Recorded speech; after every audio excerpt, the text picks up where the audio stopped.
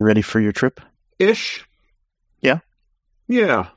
I gotta pack still, but honestly, like this trip, it's 2 weeks, but we're doing laundry along the way. It's 8 pairs of underwear, 2 pairs of jeans, 6 t-shirts, 3 long sleeve shirts, 1 button down, socks. Right? What else do I need? Yeah, that's true. And you just do laundry. You give yourself like 2 days to do laundry because you don't know how long or what. Well, it's actually interesting. There's an option. The hotel we're staying at in Fukuoka has self-serve or full-serve laundry available. Huh? So we'll probably just get them to do it. I don't want to spend time. A day, yeah. Right? Like if it's not even the full day, it's the having to be there for 3 hours to sit in front of the machine. Yep. And then another hour to fold everything. Yep. Like if I can spend $50 or $100 and have someone else do that, that's a good part of my vacation. Yeah. So also, it's funny, I was actually talking to my dad about this before, when it was just whatever. He's like, yeah, I had laundry done once in Japan. It was like the nicest my clothes have ever been. See, I haven't experienced that. Yeah. I also have had laundry done in Japan once. Actually, it was when I went for my first 787 flight. I went, and it was a long trip. I went to China for a couple of days. I went to Japan, and then I continued on, I think, to LA for a conference. Yeah. And among other things, I actually had them wash one of my Aloha shirts because like the timing lined up with that for the inaugurals. And it wasn't inaugural, it was like third day of service. But the Hawaiian shirt came back like pressed and wrapped, but with a bow on it and something. And I was just like, my laundry has never looked this nice. I think it might be nice to do that again. Yeah. So, yeah, I think it's a cool experience. Yeah. I mean, also, it makes packing a lot easier, and in the grand scheme of things, spending $50 on something during my trip that makes the entire experience better, for the two of us, is a smart way to spend money. You're listening to Dots, Lines, and Destinations, a travel podcast with hosts Stephen Seagraves, Fosma Moon, and Seth Miller. Hello, and welcome to episode 459 of Dots, Lines, and Destinations. I'm Stephen Seagraves, joined this week by Seth Miller. How you doing? Apparently very confused about the time-space continuum and when I'm actually leaving for my trip to Japan. When do you leave? I leave tomorrow. We're recording this on Saturday. I leave tomorrow, but when we were originally thinking about this week and this week's recording, and last week I said I wouldn't be here, I obviously was wrong. So It's okay. We forgive you. Yeah. Also, there was a slight schedule change, so I have to catch a bus an hour earlier than I thought it was going to tomorrow morning. So, and you're going Boston to Dulles, right? Boston to Dulles to Haneda. Yeah. Nice. So, yeah. Are you nonstop on the return? So you're on United on the way over? Correct. Did you apply plus points to this? I did. Have they cleared? I did. They did. You did? Really? Yeah. Into business, not just premium economy. So United, we've had these tickets for a while. I don't want to say a couple months, but it's probably 6 weeks ago maybe, did a $300 cash upgrade to premium economy option. Okay. And before I thought, I'm on an award ticket, so plus points wouldn't work. Yep. And $300 for premium economy was a no-brainer in my mind for a 14-hour, 15-hour flight. Like, shut up and take my money, .gif. Here we go.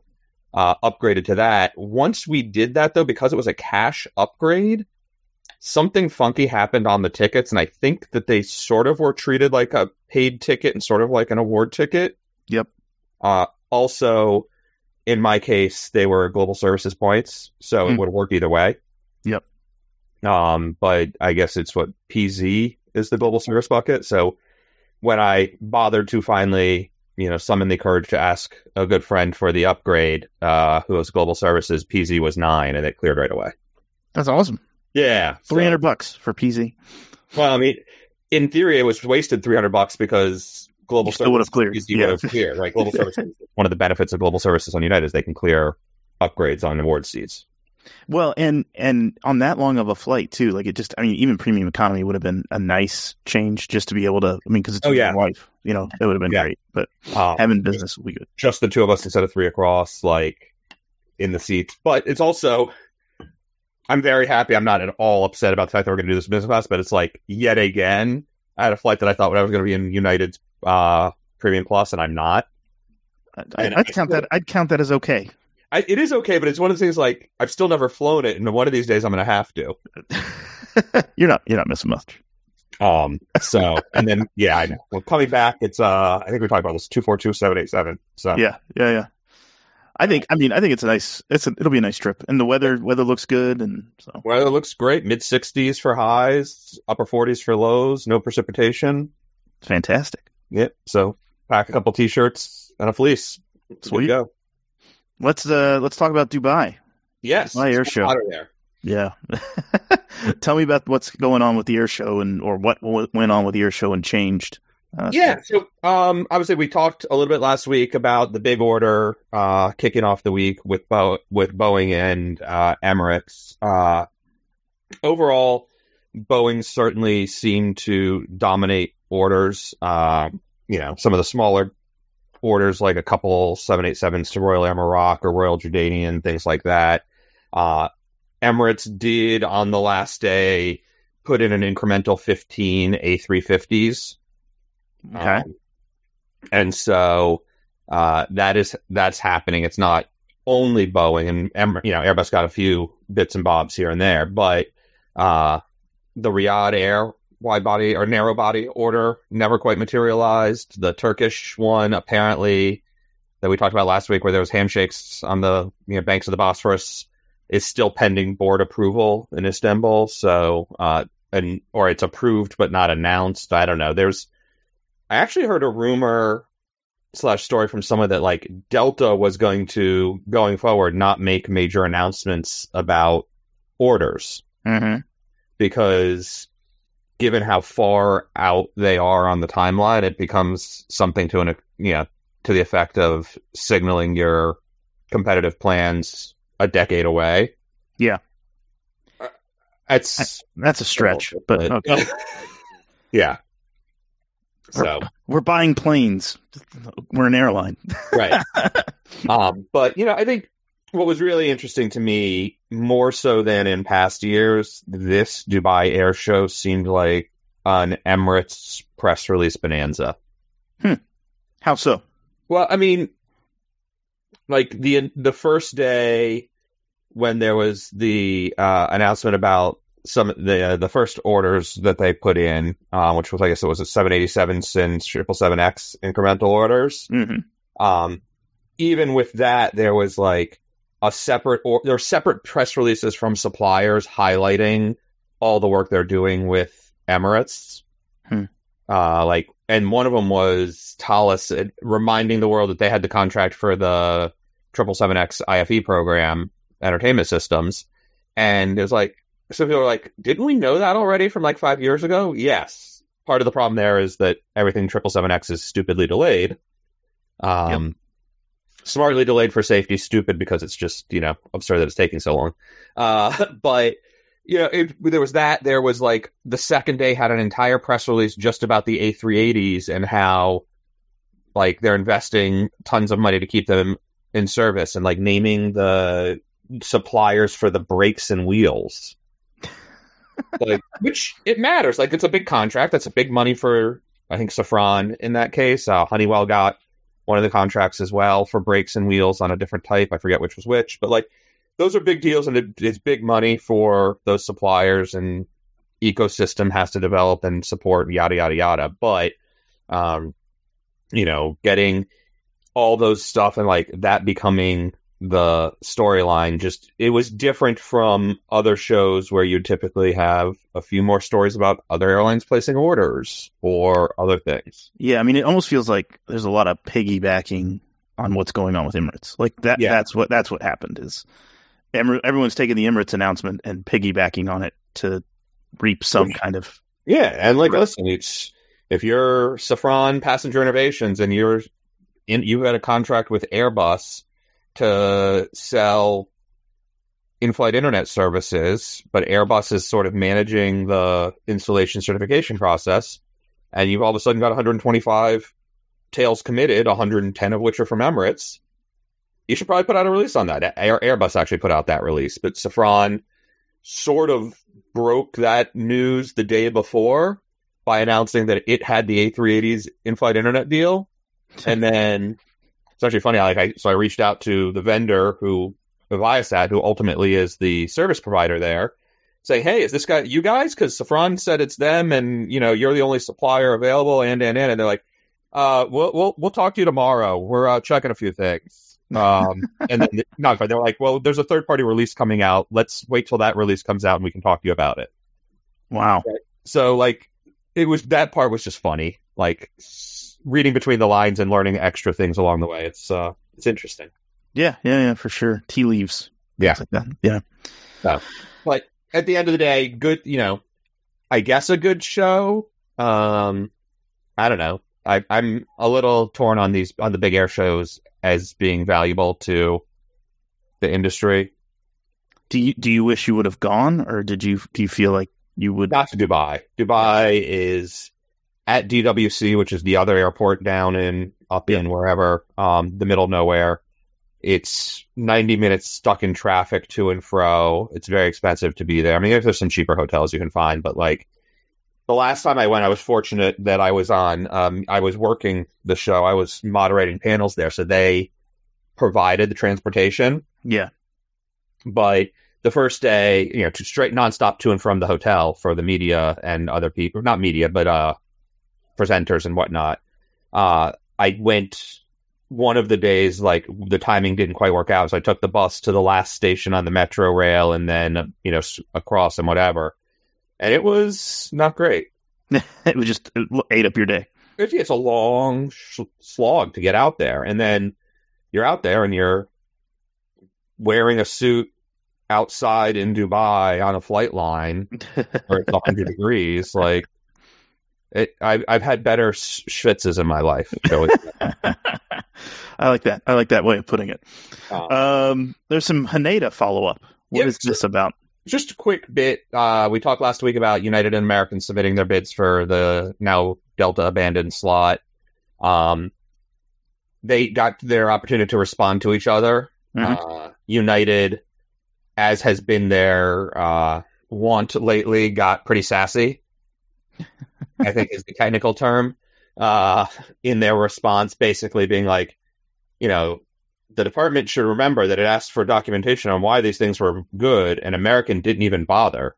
I'm paraphrasing, but only a little bit. United prepared charts to show what American should have shown of why its connectivity would have been better if it had picked Philadelphia or Charlotte, which is just funny, I think. But American, in its response, actually did come with some data this time, which is good. The first one really didn't have much. Yeah. And they basically disputed a number of the benefits United claims it can bring, basically saying, hey, United says it's improving connectivity for, 30 other cities, but 5 of them are in Texas and no one from those cities goes to Japan anyways. And these other 20, most of them, some of them involve an overnight in Houston. Some of them are actually better served through the existing connections United already has through O'Hare or Dulles. And that actually, I think, is a compelling argument, right? Philadelphia and Roanoke and Columbus, Ohio, were on the map of cities that would benefit from a Houston to Haneda service. And, a bunch of those were or you could just route through the existing O'Hare flight or the Dulles flight or the Newark flight, and everything would be just fine, thanks. Yes, you're right. The existing service via Houston sucks, but that's why you have multiple hubs serving these smaller towns. So it'll be interesting to see. I think, I'm pretty sure we said this last time, at the end of the day, it comes down to, does the DOT see value in improved connectivity to Haneda and beyond? Because, theoretically to Narita, everything's the same. Yep. Just to Tokyo, yes, Haneda is a better experience for getting to and from Tokyo, but it's hard to argue that it's a harder argument that shifting from Narita to Haneda really matters for people going to Tokyo. Yeah. Versus for onward travel. And so it's basically comparing that to increased capacity into New York, where there's already a lot of capacity and competing service from ANA and JAL. one other interesting thing about it that American did mention its response, because United was basically saying, oh, well, New York hasn't fully recovered, and New York demand hasn't recovered and Houston demand has, and so Houston is growing faster and should get better service. Mm-hmm. American points out that A, it's not more service, it's just different service, so it's not really helping that. And B, United used data that cut off before the summer season when the COVID restrictions were fully gone, so may have been a little misleading in what it was suggesting. Yeah. I was just doing some searching, and I on American, just looking for like New York to domestic Japanese cities that are not Tokyo. Yeah. It's interesting that through Narita, they will sell you a connection on Jetstar Japan. But through Haneda, they'll sell you Japan Airlines. Is it a market that JAL serves from Narita? I would guess it's not. It's probably not. Fukuoka is what I'm looking at. Fukuoka, so, yeah. Like ANA doesn't serve that from Narita. Yeah. So I bet JAL doesn't either. But there's something like 40 flights a day if you go from Haneda. Yeah, I'm going to look at like Sapporo, because that's another one that's further north, and I would expect it to be served from both. That even when I went last time, like in 2018, 2019, that was heavily Haneda, if I remember correctly. Okay. I think it's interesting. Like everyone's looking at the U.S. It seems like everyone's looking at the U.S. side, and yeah, they have to, because the way the DOT process is written, it's based on these slots are allocated based on benefit to the U.S. consumer. Mm-hmm. And so if they're talking about the beyond traffic and connections, it's better to focus on we serve, 500,000 customers better on the U.S. side than 20,000 people better on the Japan side, even though the Japan side is probably more legit, actually better. I mean, it feels like to me, looking at even the schedules, like ignore the Japanese side. Yeah. It feels like AA's market is weaker, right? Everything seems to be served that they serve it directly. DFW, LAX is all 788s right now. Yeah. It's smaller planes. Smaller planes. Japan Airlines serves it with a 773. They serve DFW Haneda with a 773. So I'm just so you know, I'm looking at November. I pulled up Sirium while we're talking here. Mm-hmm. In November, ANA operates from Haneda 810 flights to Fukuoka and 864 to CTS, Sapporo. So divide that by 30. Okay. That's like more than 25 a day in each of those markets. Yeah. JAL is 480 to Sapporo and 516 to Fukuoka. Massive numbers of flights. It's still 15 to 20 a day, 15 to 18 a day. Yep. ANA offers one daily flight Narita to Sapporo, and that's it. Yep. Neither of them that's the only of the two destinations. That's the only service from Narita. So, it really, for domestic stuff, those two airlines pulled back and really focused on Haneda, in part because if you're doing domestic travel, you probably want to be in Tokyo. Yeah, you're not going to take the hour-long train ride right out to Narita to get on a plane. And partly because Haneda has opened up to international connections, so they're connecting bank. You want your connecting banks all in one place if you can. They used to have to do Narita because, especially to the United States, you didn't have anything at Haneda. Yeah. The international long-haul outbound traffic was severely restricted for so long, up until, 2016? Yep. And so 2016 got a little better, 2019 got way better, and then COVID screwed everything up. And one correction, I think I said the LAX to Haneda is weak. It's weak, but they have two flights a day, both on 788s. AA does. They have like a late night, and then they have the early morning departure. Yeah. So they do like a noon and a midnight kind of thing, right? Yeah, it's like 9:30 and midnight. Yeah. Yeah. So I think it's fascinating that there's so much in this. I joked in our chat that maybe they should start Miami to Haneda. AA should. Yeah. I'm kind of not joking. Like, so Miami wants Japan service so badly. It is a little surprising they didn't come up with some cash to help support that. Yeah. And convince American that would be the smart choice. I think one of the challenges there is, again, what is in the best interests of the American traveling public as judged by the DOT. There's minimal connection via Miami. Yeah. Right? It's domestic connection. Domestic connection. And it's a long route. So it's 7,400 miles, yeah. Yeah. Obviously they have the planes to do it, but it's a really tough one to pull when you don't have domestic connecting flow. Yeah. And if you're going to talk about where demand really is, I think Miami doesn't come in the top 10 of cities with demand to Japan. Mm. And Houston does. So New York obviously does. That was sort of one of those documents that was or one of those charts that was in the application documents. I'll see if I can pull it up real quick. But I mean, I found it interesting too that you mentioned Charlotte. That seems like a weird catchment for me. Like it's just Southeast. I know, but it seems. Does American still do that much traffic through Charlotte? Yes.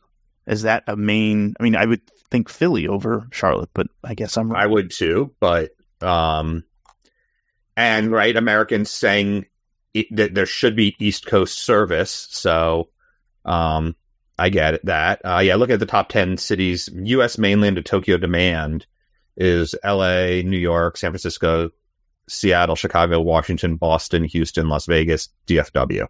The top 10 in that order. So Miami does not hit the top 10, and at number 10, it's 64,000 passengers a year, I think. Yeah. Mm-hmm, mm-hmm. So. Okay. Anyway. What else we got? That wasn't quick, Haneda follow-up. It never is. This is the nuance and like weird bits of like what really matters. I always enjoy those. Yeah. So, whatever. Connect Airlines, one that we've been talking about for a while, had their certificate revoked. So this is the Q400 operator that was going to serve as basically American connection, American Eagles type service from downtown Billy Bishop, Toronto. Yep. Downtown Toronto, Billy Bishop. And there's 2 steps to certification. You get, the DOT gives you a certificate for interstate and or international service. And then the FAA gives you a certificate to carry passengers. And you need both. And they got the DOT certificate saying that, assuming they, with the caveat that it was pending FAA certification, but if the FAA said that they had enough money and that they were operating safely and they had all the paperwork in order, they could fly. That was issued in July of 2022. And earlier this year, they started appealing for extension. And that comes with a 1-year must, use or lose sort of bit. They started appealing, asking for extra time to process everything while they were working with the FAA. And I think they applied in like August for a further extension. And then it turns out that after that application came through in September, actually on September 11th, they stopped, or the FAA notified the DOT that Connect Airlines had stopped working towards its certification. Oops. Wow. So what's interesting is, and this came through in a regulatory filing, right? Like, we're sorry, you didn't use your certificate. It's now been revoked. It was revoked without prejudice, so they can reapply. Mm-hmm.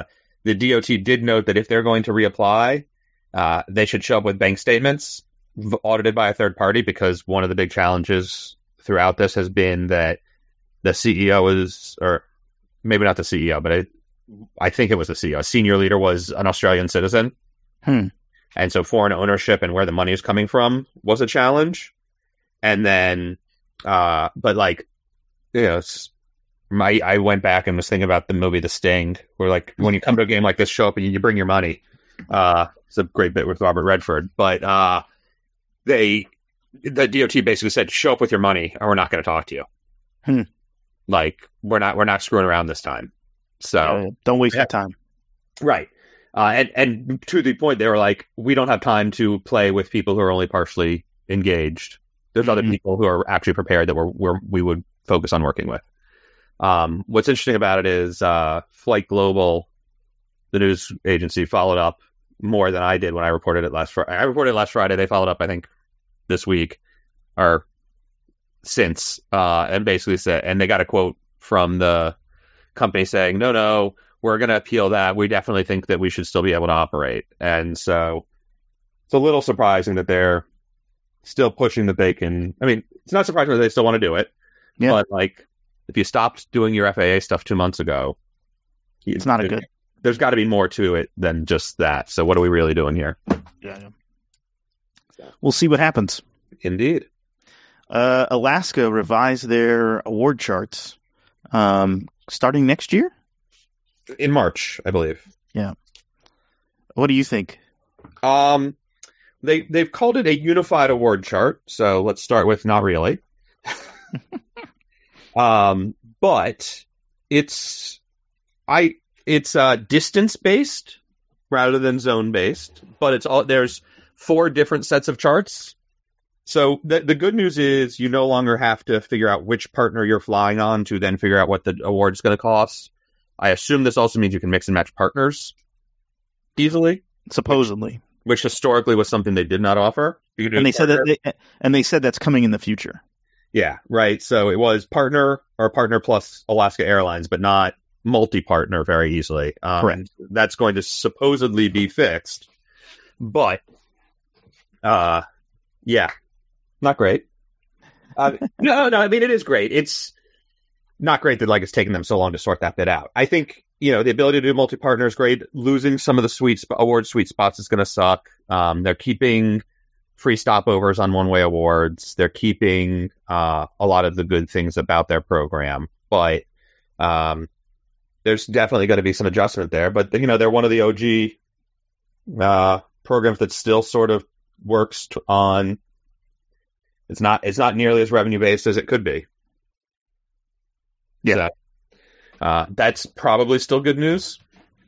I found, as someone who actually uses those points, I just look at them. I think, there was definitely some sweet spots that I think kind of go away. Some of I think one of the things people pointed out was the Qantas, F to Australia from the US was 70,000 points. Right. That goes away. I never found Qantas first class availability in recent years. So, it was kind of a moot point anyway. I think one thing, or one area is like Singapore Airlines from New York to Singapore is 100,000 or was 100,000. And I think that goes in business. And I think that goes up a little bit because of the distance. I think it's like 9,000. So it's like right on the cuffs. And then, and that was a nice one. I think it helps with some of the Starlux stuff. Like Starlux has been ridiculous because they have 2 buckets currently for Starlux, like the low business bucket and then like the high business bucket. And all you can find is the high business bucket. So maybe it helps with some of that. Maybe you just don't find awards anymore. I don't know. I think they said, so they still said it's starting at prices. Yeah. They're going to still have, where they have access to double buckets, they're still going to have double buckets. Yeah. So I don't think it helps with that at all. Yeah, I would say don't hold your breath on the Starlux bit then. Yep, exactly. Yeah, I like the idea of at least knowing that it's sort of consistent. Yep. But again, I agree that losing sweet spots sucks, and we have to find the new ones. Yep, exactly. Also, we've got Delta talking about Porto. And JetBlue talking about Lisbon. Yeah, man. Portugal's a place to be. for next summer. Yeah, United secured slots for Faro, which is in the south of Portugal. So they are going to add. And then you've got Delta adding. They got their slot for a daily summer service to Porto. So we'll see if that adds, but it's at least possible. JetBlue was on the application looking for double dailies to Lisbon, one east Boston and JFK. Obviously, those are markets that it can serve with, say, 321s, assuming it gets enough planes, which right? They got their summer seasonal service, and there's some challenges in terms of they are running some with the Neo, not the LR. Yep. And they don't need it for range, but it'd be nice to have the LRs because of catering for economy class. Yep. Bigger premium cabin, some of these markets might not support it. But they did not get, as of yet, they did not get their slots that they asked for. There's also, much like with the Amsterdam situation, when they got slots, the slots that might be available are almost certainly terribly timed for transatlantic service. So we didn't put I forgot to write Amsterdam on here. Yeah. Schedule cuts are not happening. So they're gonna give those the shift of pushing people out, and it's not gonna happen. It's not gonna happen. So they're not gonna cut the number of slots at Schiphol next summer. In a bizarre release from the airport, they expressed disappointment because it brings back uncertainty for our neighbors regarding sound and noise and other changes. The airport is disappointed that it will have landing fees for 4,000 more flights next summer. Oh my gosh! And Marty St. George was like, "Is this a hostage video?" Like, can you zoom out, and show us what's going on? I mean, who's their neighbors? I guess there's like a neighbor. It's residential-ish. I mean, there's people who live there. It's a lot of farms, a lot of industrial also, but there are off like two of the runways. But I mean, there's noise. I mean, the Polderbahn. I live within 5 miles of PDX, and I hear jets every now and then. It doesn't bother me. Yeah, but you don't hear them nonstop for 10 hours at a time if your runway's in use. That's true. I mean, I do, but it's not nearly the same volume. Not nearly the same volume. They're usually up at 8,000 feet by the time they're over me. So anyway, and just like the number of planes, like right, Amsterdam basically flies every 2 minutes nonstop. PDX does not. Yeah, it's very true. And I mean, I get it. It's just, the airport apologizing is strange. Weird. Let's talk about United. A321 Neo. The inaugural seems like it's moved up. I guess they're happy with. They got the induction stuff sorted. The first time, it was never advertised as the inaugural, but the first time they filed the flight, it was for December 13th or something like that. Mm-hmm. They're now going to fly a Houston to O'Hare on November 30th, and then O'Hare to Phoenix launches on December 1st. Wow. Okay. So by the time you guys hear this, it should be next week, I guess. Yeah. What's bummer for me, as I was booked on the 12th, and I'm going to be in Japan for the 30th and the 1st. But what's this about grab and go snacks? Apparently, there's going to be a grab and go snack bar on board. Yeah. Sort of like JetBlue. Yeah, I was going to say that they're kind of slowly turning into JetBlue, maybe. I mean, I guess bringing the lounge on board. I don't. It's an interesting one, right? A little bit of this is you have space and what do you do with it? Yep. And how many seats can you put on board, right? That United, if I remember correctly, it's 200 seats on board. Yep. And it's exactly because of for flight attendants. That's flight attendants and doors, right? Yeah. Right. So it's just flight attendants. You could put more people on with the doors, but if you do the 201, you need an extra flight attendant. So if they've got some space, JetBlue has done similar things as well. Sort of makes sense, but it's also a little weird. Where do you think it's going to be? Towards the front or the back? I didn't see that detail yet, unfortunately. I saw it rolled past me on a headline, and I haven't had a chance to dig into it. But it seems like it'd be strange to put it forward. I mean, they usually don't want people. They try to keep some of that traffic moving towards the back, but you never know. I mean, they do have a mid-cabin lavatory, so yes, it might be across from the mid-cabin lav. That's common. Yeah. I think that's how JetBlue set it up. So, yep. And then Houston Terminal B, IAH Terminal B. United had some announcements about this, and I was a little surprised. $2 billion worth. Yeah. They had fought with the city council over some of this, right? Yeah, the city council had to approve some of the funding, even though United's putting in the lion's share. Yep. It's like 80-20, roughly, I think, on share, and maybe more than that. And the city council, rejected it 2 weeks ago when it was supposed to be approved, and then last week was like, oh, okay, never mind. So sorry, we just whatever backroom dealing had to happen happened. It's, they're gonna make all the gates jet bridges instead of. I disagree with you. I don't read it that way. Some of them, not all of them. Most of them, it's a weird release, and then the mock-ups are weird and strange as well. Yeah, like they show some hard stand type setup as well. So that's why I'm confused. Yeah. Sorry, I didn't mean. No, I get it. I haven't seen full details, but they are saying that they will be able to support 2-class jets at all gates with boarding bridges. One of the things with that is and I've seen it. I want to say Gainesville had them at one point. My old home airport, sort of ground level bridges. Yep. Where you can walk out on the ground and there's sort of a bit that comes and goes. Maybe they do something like that. Yeah. Like that. Philadelphia, maybe also in the. I don't remember that, but at the end of their commuter terminal. Oh, they could be. Yeah. I feel like there's some ground level stuff there, but maybe you're covered the whole walk up the ramp or whatever. So there's a lot of different ways to skin a cat, as they say. So, but they're gonna get rid of most of the banjos there. They're gonna make it more convenient and better. Who knows? Maybe they'll actually have space for everything. Yeah, I mean, I think the banjos go completely away now whenever this gets built. So it'll be kind of opposite. It'll connect C.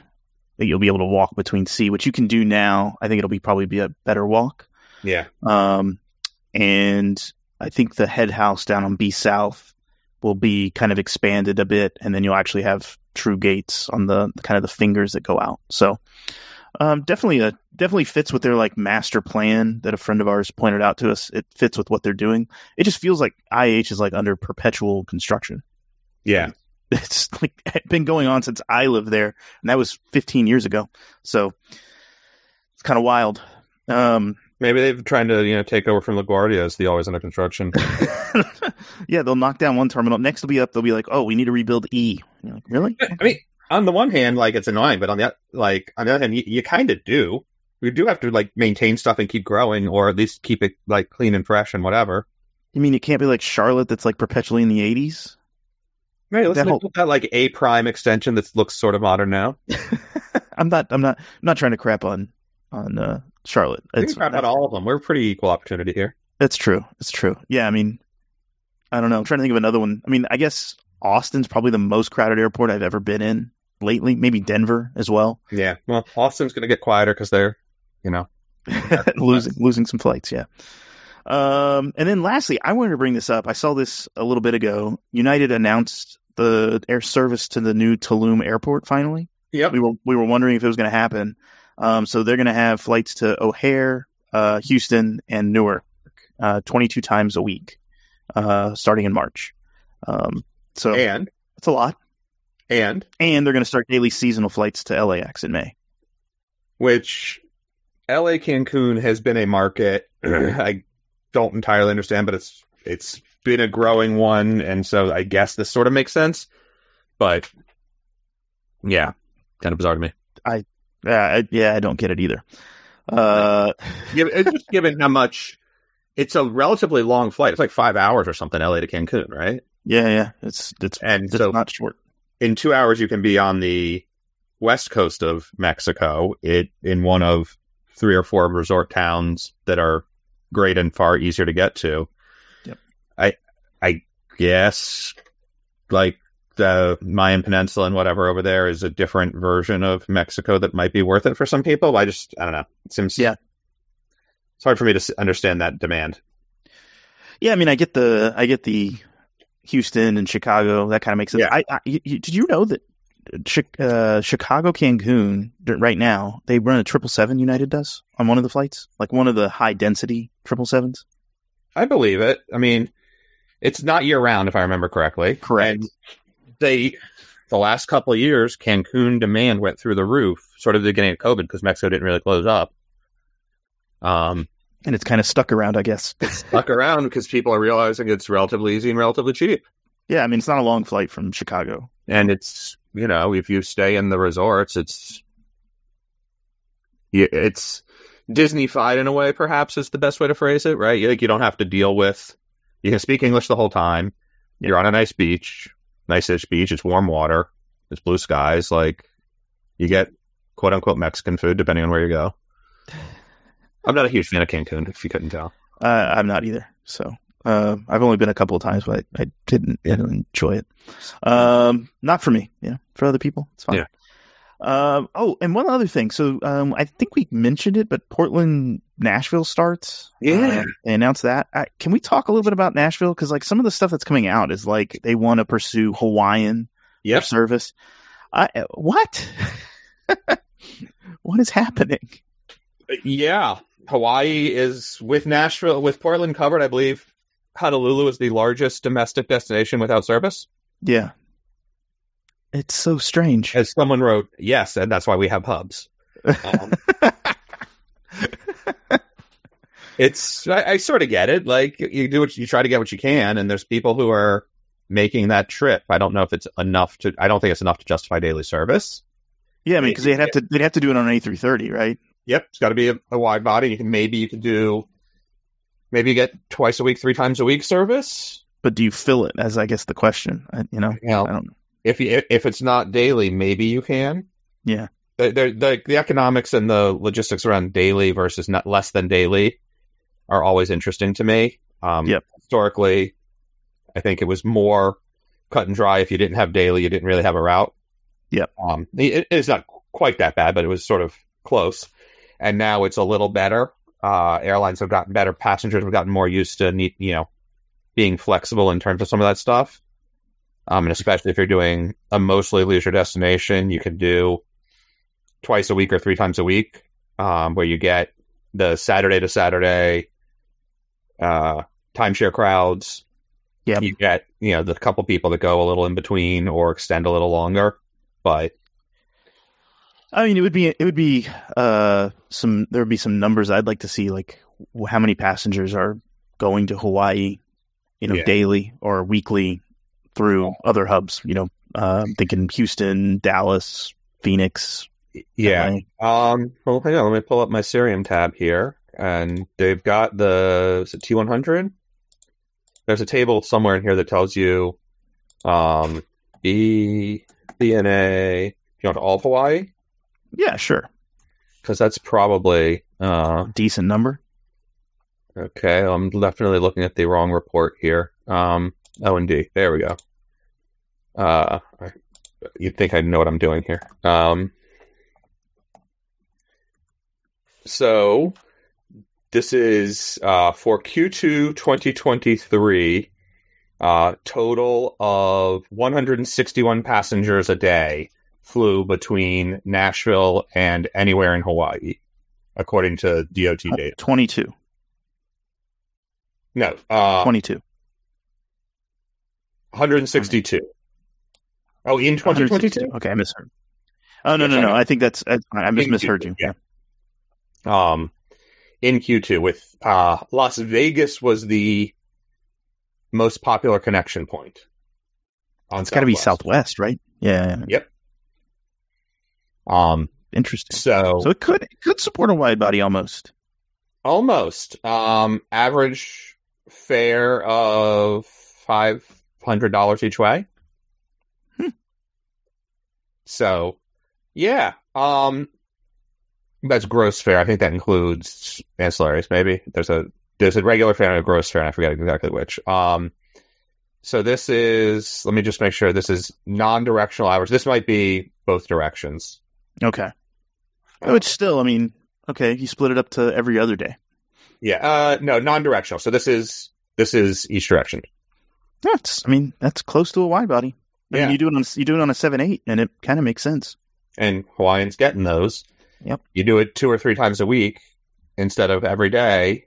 Maybe it works, but you really got to fill it, and you got to, $500 a head full. You'd probably be okay. I think Hawaiian could do that, right? Because they've got a smaller business cabin than most. Yes. Airlines, and $500, and you upsell premium economy, which I think they're going to have as well. So it could be doable. Yeah, I don't think that premium, but yeah, they don't leg room, but not. Oh, gotcha. I got you. Yeah, they They don't today. Yeah, I was going to see. I wanted to look at their 787s real quick. Yeah, I know they've got the new suites for their business class, which is a really nice product. Yep. Scrolling through. Nope, just a extra comfort, and which is just extra legroom. Yeah. Yeah, and I think it's like legroom and better snacks. Yeah. It does. I mean, it looks fine. I think for $500, not a stop to Hawaii. Yeah, 266 economy class seats in the back of that plane. So. Yeah. And only 160 daily passengers. So it's got to go. It's got to go at a non-daily rate, or cheap enough to induce more travel. And I'm just not sure there's space in Hawaii to get to put more people. Yeah. So. Anyway. Okay, well, for our Patreon subscribers, stick around. We're going to talk about some Delta swaps and changes, WestJet changes, some Paris news, and Virgin Atlantic's rebooting some stuff. So we'll talk about that. Thanks to Josh Z and Mario G for becoming Patreon subscribers. We appreciate it. If you're not a Patreon subscriber, thanks for listening to the show. We appreciate you as well, and we'll talk to you next time. Happy travels. Take care.